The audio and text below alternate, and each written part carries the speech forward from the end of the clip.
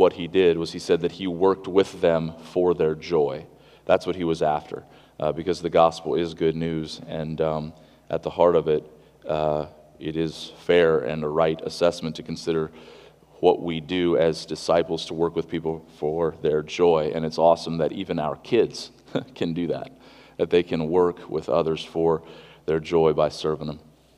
If you got your Bibles, grab them. Go to 1 Peter chapter 5. We are coming to the last chapter of 1 Peter. We've been in this since the spring sometime, and we got about 3 more sermons left this morning. Next week, I will not be here. Myself and 3 of my boys and Josh Jump and another friend and some of his boys are taking a quick trip out to the Pine Ridge Indian Reservation to just drop off some blankets and sleeping bags and coats and stuff like that. They already had a blizzard out there this past week. We think that's going to be gone by this week, hopefully, so we can get around good out there. But then we'll have 2 more weeks in 1 Peter after that once I get back. But 1 Peter chapter 5, let me read this, jump right in. I'm going to try to be somewhat brief this morning, but you know how that goes.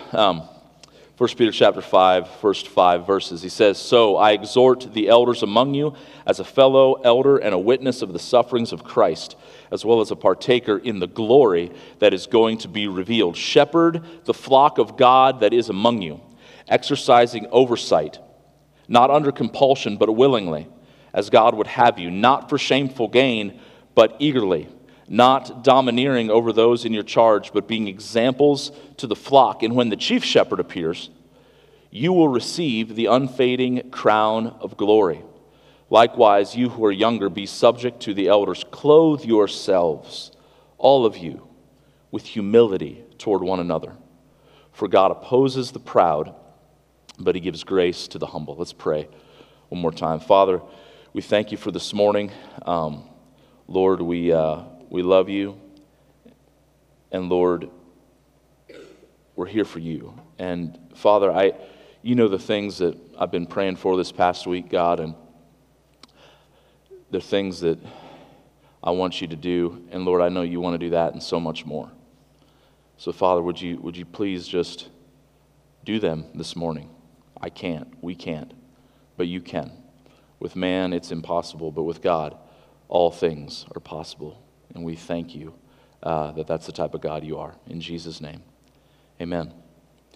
So a couple of things here. Before we get into the text, I'm going to approach this a little bit differently this morning. I want to give you kind of what my aims or hopes are this morning. And these are just things that I believe arise from the text. I'm not just making them up or inserting them on the text, but they're things also that I just felt really strongly this past week as I was studying this and praying through it, that the Lord would that he just wanted to do these things in us as we look at this morning. The first one is that I hope that as we walk through this passage, that in each one of us, the Holy Spirit would put just a deep desire and a hunger for all that the church can be. Most of us here, I think, gain our expectations about what church is and what it should be just simply by what we've experienced. And for most of us, that's usually a problem. Because I bet as we went around, most of us would have testimonies about how we've experienced some not so good stuff in our church life growing up. And maybe it's usually a mixed bag. There's some good, there's some bad. But what happens is that when we have a picture or a vision of all that a local church should be based solely on our experience and not on the Word of God, is we begin to lower the expectations. I heard a statistic just this past week. They've been tracking this for several years now, and I've shared it with you before, but they just did like this most recent one in 2019. And the statistic is that back in 2001, the average church attender, now this is important, a church attender is a person who says, I'm all in, I love Jesus, I go to church, I'm involved in my church, okay? The average church attender in America attended church 3.4 times a month. And the way they get that is, they take how many times they go over the whole year and they average it, they divide it by how many Sundays or whatever. And it came out to 3.4. So people were there more Sundays throughout a month than they're not. Today, the average church attender, again, not just person in the world, not person who's, just kind of comes on Easter and Sunday, but like the person that says, I'm all in, I love Jesus, I love my local church. They attend church on Sunday mornings 1.6 times a month. 1.6. And now here you're like, what? I'm not just here to rant against church attendance or whatever, but as I think about that, I think we're slightly better than that, but I don't think we're a whole lot better, if I'm being honest. And by better, I just mean like that number pretty much holds true for the most part. And as I think about that, I think that one of the reasons we don't think that getting together as a church is that big of a deal is just because we have such low expectations. Like, we have not got our expectations for what the local church can be from the Word of God. We've gotten it simply from our experience. And our experience, many times, typically is, you just show up on Sunday mornings and this is what you do. And, during the week, maybe. But, who really wants to? What's the point? Man, and I pray that this week and in the weeks to come, because this whole chapter, I wanted to take the whole thing because it all goes together and it paints a vision of somewhat of what a local church can be and the type of culture that can exist there. But I wanted to take my time and not rush through it as well. But I pray that as we go through this, that God would put in our hearts a deep love for the local church. Secondly, the second thing that I hope that the Holy Spirit does as we go through this last chapter is that if you are suffering, or if you're facing difficulty, or when you do, if you're not currently, but when you do, I pray that you would lean into biblical community and not away from it. As we've been going through this letter, I said this last week, but it's been the theme throughout the letter is that of suffering, of difficulty. And last week I hammered away on the fact that it's coming. Guys, we're not immune to it. It's going to come. And when it comes, I see this happen so many times, and this is my default too, just in my flesh. It's natural for all of us. But when difficulty comes, many times we want to withdraw. We want to step back. We want to be in our pain just kind of by ourselves. And that's not what the Bible calls us to. And it calls us to it not just to show that we're so tough and we're going to still go to church or we're going to do our Christian duty even though we're going through difficulty. It wants us to lean into community because in community is where there is an extra measure of grace that God intends to lavish on His people. That's where if you notice the last line of verse 5 there, that God opposes the proud, but He gives grace to the humble. That grace is something that should mark our culture. And I pray that as we study this last chapter, that if you're going through difficulty or when you do that, you would lean into community. And many times that means getting involved in community so that you have a community to lean into and not away from. And lastly, I want to say a word to the men this morning. And I have a hope and a prayer that God would do something special in the men among us. And by men, I want to be clear here. I'm talking about young men, 13, 14 years old, all the way up to however old we got, okay? But I want to take a minute, guys, and I just want to remind us of the high calling and privilege that God puts forward in His Word, as He does in this passage this morning. The high calling and privilege to be a leader and a shepherd in a local church. Now hear me, when I say leader and shepherd, he is talking a lot this morning about the office of elder, that there are certain men within every congregation, and I'll talk a little bit about this, but every local church in the New Testament had a plurality of elders, a group of elders that led, a group of shepherds that led that church.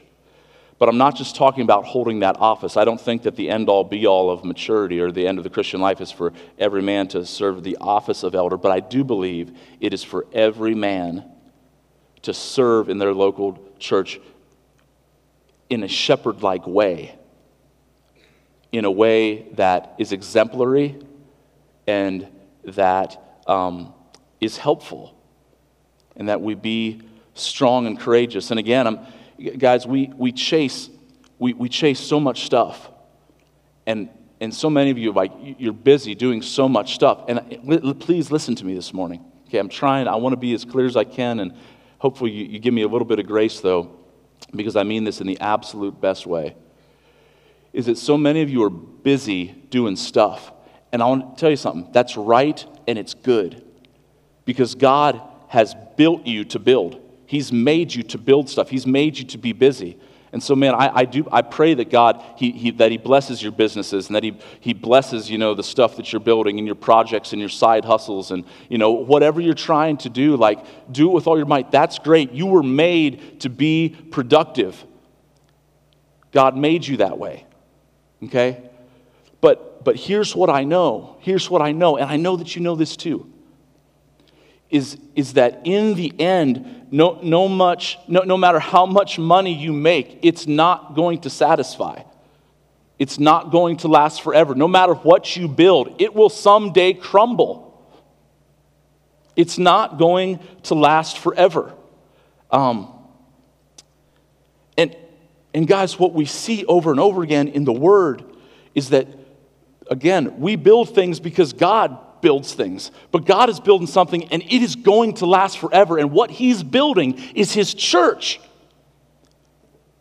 That's what the God of the universe is at work right now today. Jesus Christ Almighty sits at the right hand of God, resurrected, having conquered Satan, sin, and death. He sits there, and what is He doing? He is building His church. And He gave us this promise in Matthew chapter 16. He said, I'm going to build my church, and the gates of hell are not going to prevail against it. And that promise that He gives in Matthew chapter 16 is to the universal church. It is the church throughout all time and throughout all places in the last 2,000 years since He went back up to heaven and poured out His Holy Spirit. But the universal church that He is building year after year, decade after decade, century after century, it has gone forward.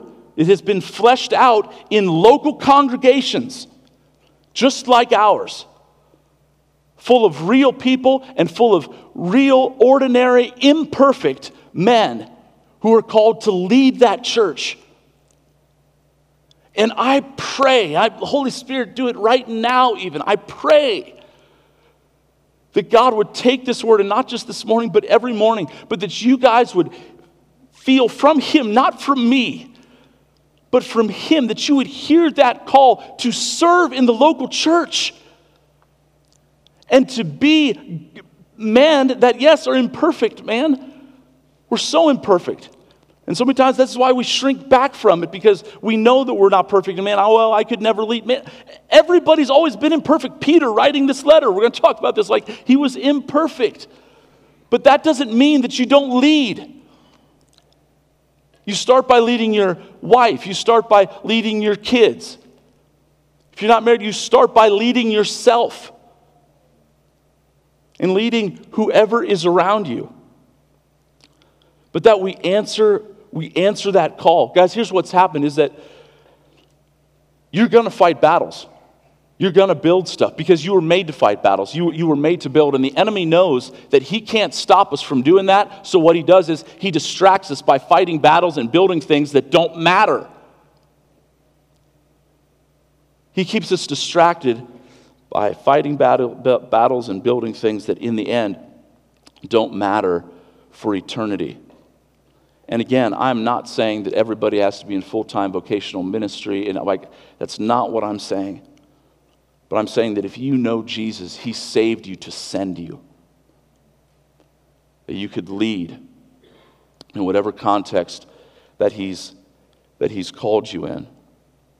You know, guys, when you think about being strong in the context of some sort of sport, whether it's basketball or football or baseball or soccer or whatever it is. Some guys are just more talented and athletically, gifted than others. But for anybody who's ever become great at a sport of any sort, you almost always hear the story that they started playing from a very young age. That, mom or dad, they put the ball glove in the crib with him. How many of you guys have seen baby pictures like that before? You got the little baby, he's got his ball glove, it's as big as he is. Or they put the basketball, in their room. Just wanted to get it in their hand. The way that you become strong in any sort of sport is by starting to play from a young age. And guys, the reason that we tend to not be strong in the kingdom of God and for making an impact against the kingdom of darkness is that we never pick up the ball. Because hear me this morning, I'm not saying that like, man, if you didn't grow up in church and maybe, some of you are in your 40s or 50s or 60s and you just came to know Jesus, man, that's okay. That's totally fine. That's God's sovereignty at work in your life, and He saves you. When He saves you, He calls you to Himself when He decides to call you to Himself. But when He does, pick up the ball. Get in the game. Know that it is His will, according to His word, that you be involved in, that you aspire to lead in the church that He purchased with His own blood. And the hope this morning, again, is not in us and what we can do. It's always Christ in us. But like in Psalm 144 and in Psalm 18, David says these things. He said, "Blessed be the Lord, my rock." And listen what He does. "Who trains my hands for war and my fingers for battle." Again, in Psalm 18, He trains my hands for war so that my arms can bend a bow of bronze. How did David become strong? He picked up the bow and the Lord trained his hands. And my prayer, one of my prayers, is that God would take this word week in and week out. And especially, I could be off on this, but I'm just going to share my heart with you this morning. I just feel like we're just in a season where the Lord wants to do this. And I don't think I've made that up as I've sought Him about it, but I totally see why it would be a season where He wants to do this. Because, guys, we will not go forward as a church being effective in the mission that God has given us, which is to make disciples of all nations. It's the same mission that He's given everybody. If you do not step up and lead, it won't happen. It will not happen. And so I pray that God would do that in us. Amen? You with me? Still awake? Okay. Let's get to First Peter. And here's what I'm going to do, okay?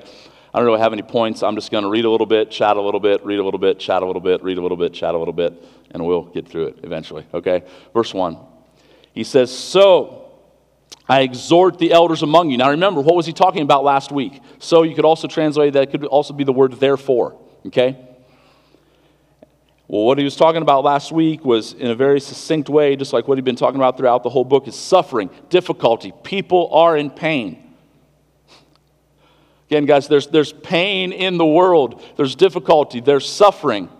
So, therefore, what? What does he do? He says, I exhort, I encourage, I come alongside, and I plead with. That's what that means. The elders among you. The elders among you. We take the stance in terms of men and women in the church, what you would call complementarian relationships, okay? Complementarian relationships simply means this, is that men and women are completely equal under God. We are both equally sons and daughters, children. Men are not in any way better, but it is all part of God's design for the church. It has nothing to do with being smarter than women or just being more skilled or more talented. That has nothing to do with it. It's simply that this is the way that God has designed it. And complementarian relationships is that we believe that women can serve in absolutely every way inside the local church. They can teach. They can teach. They can even preach. We've had that happen before, and we're also, we're going to have Julie Slattery here in a couple months for that conference. She's also going to be sharing on a Sunday morning. They can do everything except hold the office of elder. The office of elder in the local church is to be held by men, and it's that way not because, again, men are better in any way or that we're somehow holier or better than women or closer to God. It's because that's simply the way that God has designed it. Same way as guys in your homes. You are equal with your wife. You discuss things with your wife. You talk with your wife. You care about your wife's opinion and the decisions that she wants to make. And you even exist to help serve that and to get that there and to empower them to be all that they can be. But in the end, God holds you responsible to lead your family.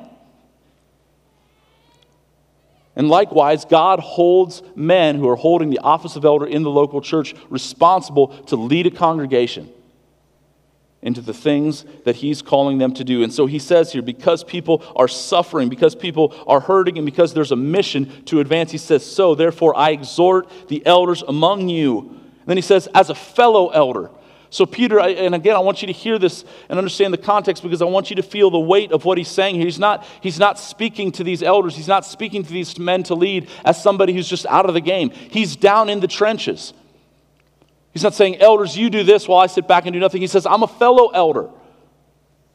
It's interesting that at the time that Peter wrote this, almost all scholars agree that it was probably somewhere in the mid-AD 60s, okay? So somewhere around AD 30 to 33 is when Jesus ascended back up into heaven and started his church, poured out his Spirit on the day of Pentecost. For 30 years,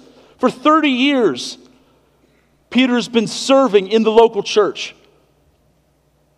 And he's writing this here as a fellow elder to other elders, to other men, saying, men, I exhort the elders among you as a fellow elder and as a witness of the sufferings of Christ, as well as a partaker in the glory that is going to be revealed. So he hasn't given the command yet. He hasn't given the exhortation yet, but he's puffing all this up with weight, saying, I'm a fellow elder.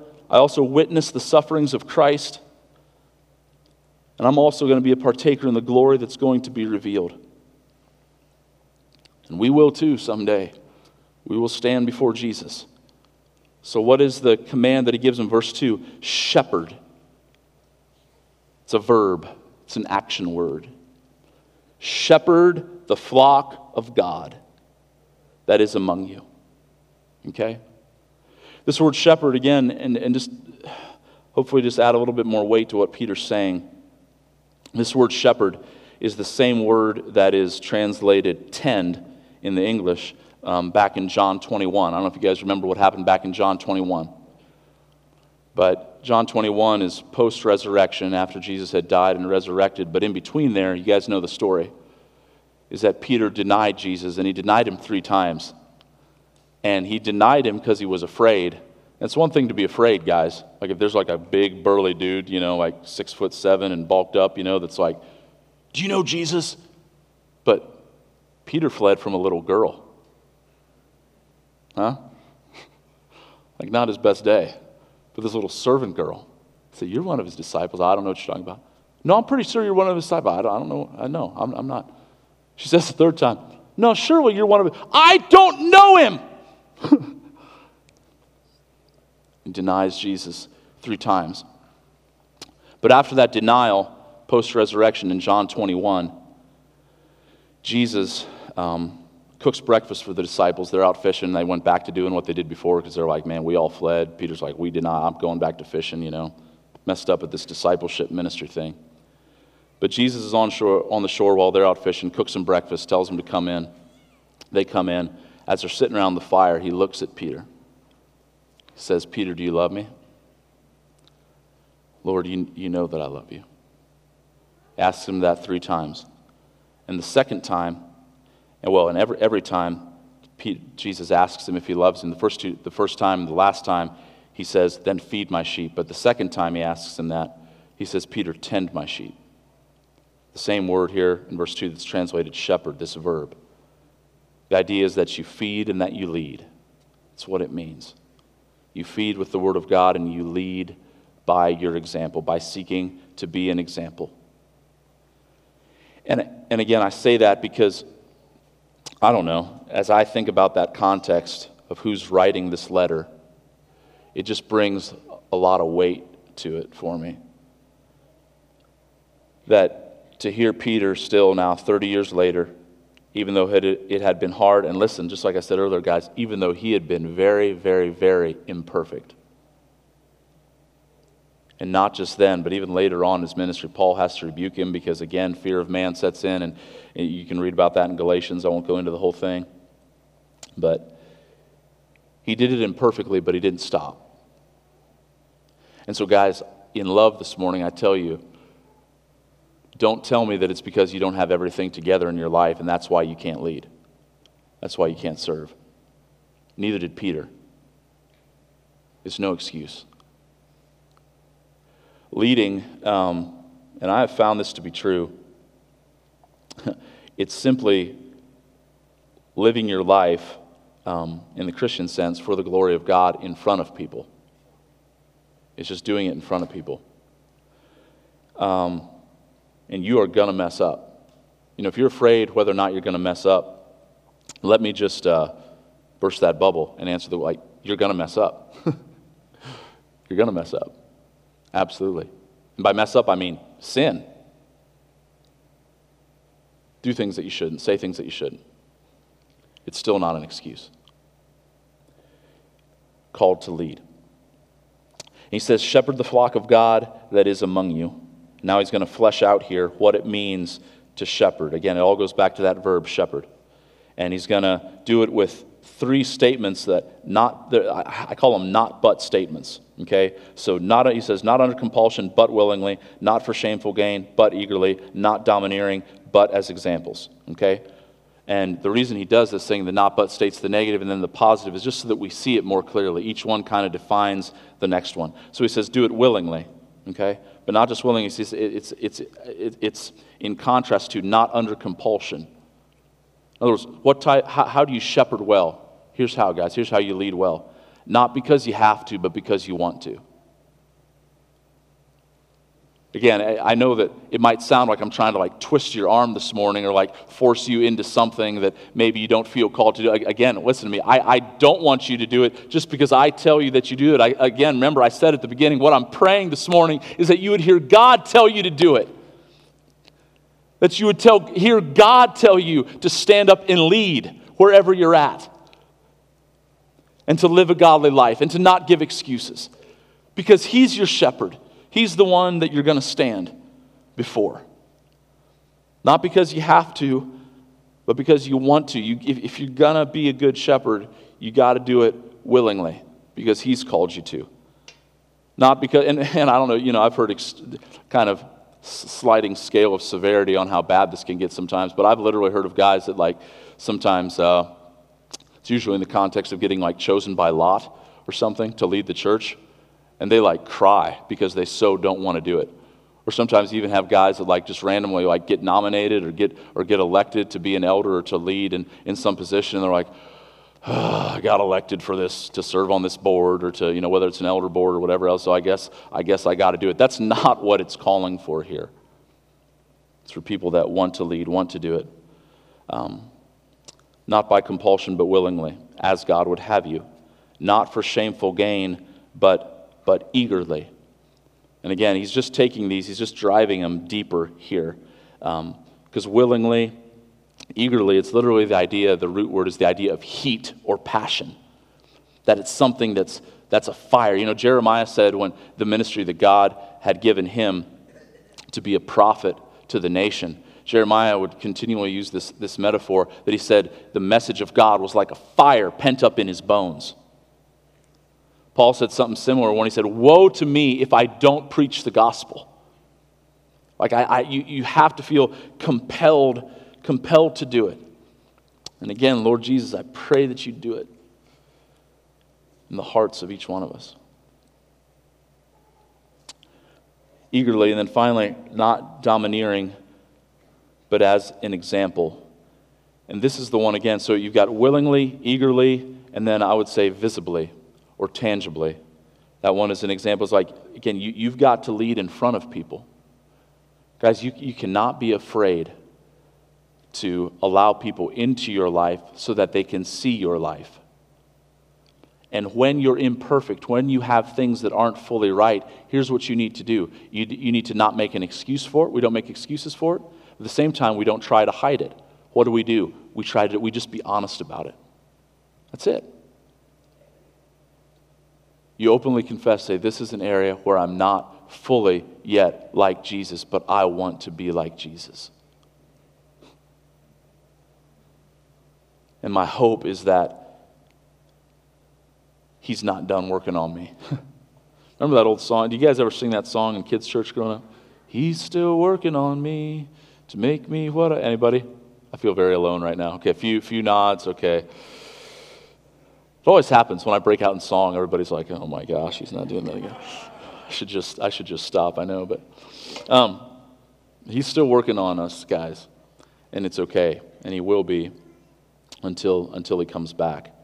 But we need to lead willingly, eagerly, and tangibly or visibly in front of people. And by the way, guys, here's why this is so important. And again, this isn't, I know I'm hammering away at the guys here this morning, but for men and women, okay, for all of us. If we're going to be effective as a church in making disciples, I was talking with Paul and Miriam about this morning in prayer time before the service, is that by far and away, the piece of the discipleship process that is most missing in our culture as a whole is relationship, okay? It is absolutely overwhelming to me that you can walk into a gospel bookstore or a Lifeway Christian Resources bookstore or whatever, and man, it's just Bible study after Bible study after Bible study and workbook after workbook after workbook and curriculum after curriculum after curriculum.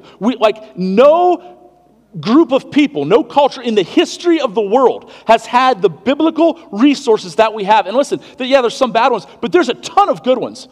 There's so much good stuff. Yet for the most part, we are not creating in the church in America wholehearted, passionate, lay down your life, die with Jesus disciples of Jesus Christ. Why is that? It's because what our discipleship process lacks is relationship. For the most part, what our discipleship process involves is this type of setting. And I'm not against this type of setting. I mean, Paul tells Timothy in 2 Timothy chapter 4, he goes, I give you this charge before Christ Jesus and the living God and in view of his appearing and his kingdom. Here's what he says, preach the word. And that word for preach there is not like sit down and discuss and say, oh, hey, do you think this is okay? Or do you agree with this? This is kind of what I believe. It's let it fly in the name of Jesus. That's what he tells him to do. So I totally believe in this, but the discipleship process has got to involve more than this. Discipleship is about truth coming through loving relationship. Let me say that again. If you're a note taker, write that down, okay? Discipleship is about truth coming through loving relationship. And guys, men and women, people have to see your life. In the gospel, it can come being proclaimed, but it has to come through relationship. And it takes time to build that relationship. And that's where the work is. That's where the work is. Relationships can be exhausting, can they not? Yeah? They can be. That's the work. Put our hand to the plow. That's what we don't give up on. We don't look back. We build those relationships speaking the truth in love. So that's kind of his description of how we do this. But then verse 4, he says, and when the chief shepherd appears, again, he moves here to motivation. When the chief shepherd appears, you will receive the unfading crown of glory. And again, you've got these three groups of people in the text. You've got the shepherds, the little shepherds, lowercase s shepherds and plural. You've got the sheep, verse 2, verse 3, referred to as the flock. But then you've got the shepherd, capital S, shepherd and singular, not plural, Jesus. And Jesus alone, the good shepherd, the one and only. And this is why aspiring to be a leader in the church is daunting. I'm not saying that it's not to lead in any way, shape, or form. It doesn't just have to be the office of elder, but in whatever way you're leading. Why? Because we're going to give an account to the chief shepherd. And he is going to appear. And we're going to stand before him. And this is always the primary motivation that is given in Scripture over and over and over again, is that when we stand before him, that we would want to hear him say, well done, good and faithful servant. That we would know and be able to stand with integrity. Now listen, I'm not talking about perfection, but still being able to say with sincerity, just like Paul did, I ran my race, Jesus. And you know, Jesus, you know how often I stumbled. and you know how often I fell. But I tried to run for you. I want us to be able to say that. In verse 5, he says, likewise, and he shifts now he's talking to the flock. He's talking to the sheep. He says, likewise, you who are younger. And he doesn't say younger men, but yet, in the context of talking about elders, most commentaries that I read kind of said that the sense here is that he's probably talking to young men. But young everybody, people that aren't elders. Likewise, you who are younger, what's he say? Be subject to the elders. And then he says this, okay? This is very important. Because he's going to wrap it up, and this is the theme really of this entire chapter, and we're going to talk more about this in the weeks to come. He says, clothe yourselves, all of you, with what? Humility. Humility. And see, even though this is the first time in the passage that he's mentioned the word humility, this is what he's been talking about the whole time. That is, he's describing elders, guys, that if we're going to lead, if we're going to be good shepherds in our families, in our communities, and ultimately in the local church, guys, it can't be about us. And that's what humility is. Humility is, Philippians chapter 2, where, Jesus was the picture of humility. It says, who being in very nature God, did not consider equality with God something to be grasped, but he made himself nothing. Let me say that again. Jesus, who being in very nature God, meaning he was God, but he did not consider equality with God something to be grasped. In other words, he was God, but he didn't live as God. When he was here on this earth, how did he live? He lived as a servant. He lived for others. And the way that, again, we clothe ourselves with humility is not just by trying to be humble. Have you ever thought about this? This is important. I'm not trying to be deep and confusing just for the sake of sounding confusing, but you got to think about this. If you try to be humble, and you have a picture in your mind of what it might look like to be humble, and you pursue that, and then you arrive and you say, I'm humble now, what are you actually? You're proud. You become proud about your humility, right? And so humility is unlike any other virtue. And humility is something that has to happen along the lines of like what C.S. Lewis said. He said, humility is not thinking less of self, it's thinking of self less. But man, that's hard to do, isn't it? Like how do we do that? We are inundated in a culture that is all about us and that is constantly telling you that you are the center of the universe. You know that every advertisement is built around that in some way, right? Every advertisement comes down to this idea, even though they don't say this. Here's what all advertising comes down to. You deserve this. You deserve that Big Mac. Go get it. You deserve that new four-wheeler. You deserve that new toy. You deserve that bigger house. You're worth it. But humility isn't about self. It's about others. So how do we get there? Here's what I would propose, and it's not that deep. It's pretty simple. And this is what all of discipleship drives us towards.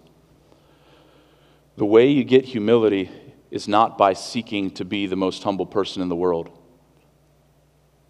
It's simply by seeking to follow Jesus. Humility is a byproduct of looking at his life and being absolutely amazed by it. That the eternal God of all the universe would come down and lay down his life, not just for a few people who were his best buddies, or that who treated him well in return. But he came and he poured out his life for people that hated him.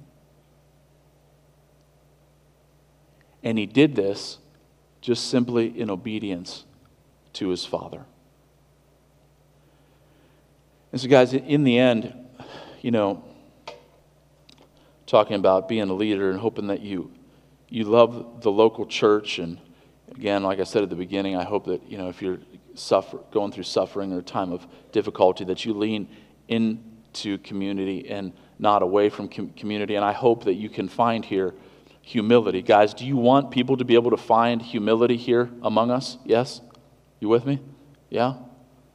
Here's the only way that's going to happen, is if we are so fixated on Jesus and so amazed by Him and Him alone that we just, by His grace, stop thinking about ourselves. That's what I want. That's what I want for us. I believe it's what Peter wants for us. And here's what's awesome, is that there's a promise that comes with this. And it's a double-edged promise, both ways. If we do it or we don't do it. But if we fix all of our hopes on Jesus, here's what he says. He quotes here from the Old Testament. He says, God opposes the proud, but he gives grace to the humble. See, what does the world need? What do those that are suffering, going through difficulty, what do they need? They need grace. How are they going to find it? If they find a community of people that are humble, but they're humble not because they're trying to be humble, but they're humble because they just can't stop talking about Jesus. And they're so in awe of Him. You with me? Worship team, you can come up and we're going to close. Jesus Christ conquered everything by laying down His life. By not living for Himself, but by living for the will of the Father and laying down His life for others.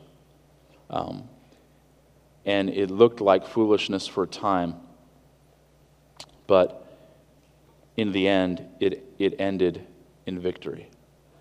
And guys, I want to come back and talk to you again here as we close, just that I understand that there's so many things that you could pursue. And again, hear me, I don't think that you have to stop pursuing all those things.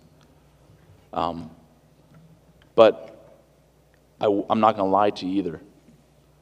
Is that part of serving Jesus, and as Jesus said, seeking first the kingdom of God and His righteousness, and then trusting that all these things will be added unto you? There's no way to do that unless you say no to some things. And unless you say no to this, and I'm going here. I'm going all in. I'm going all in after Jesus. And at the time that you do that, just know this: people will think that you're foolish.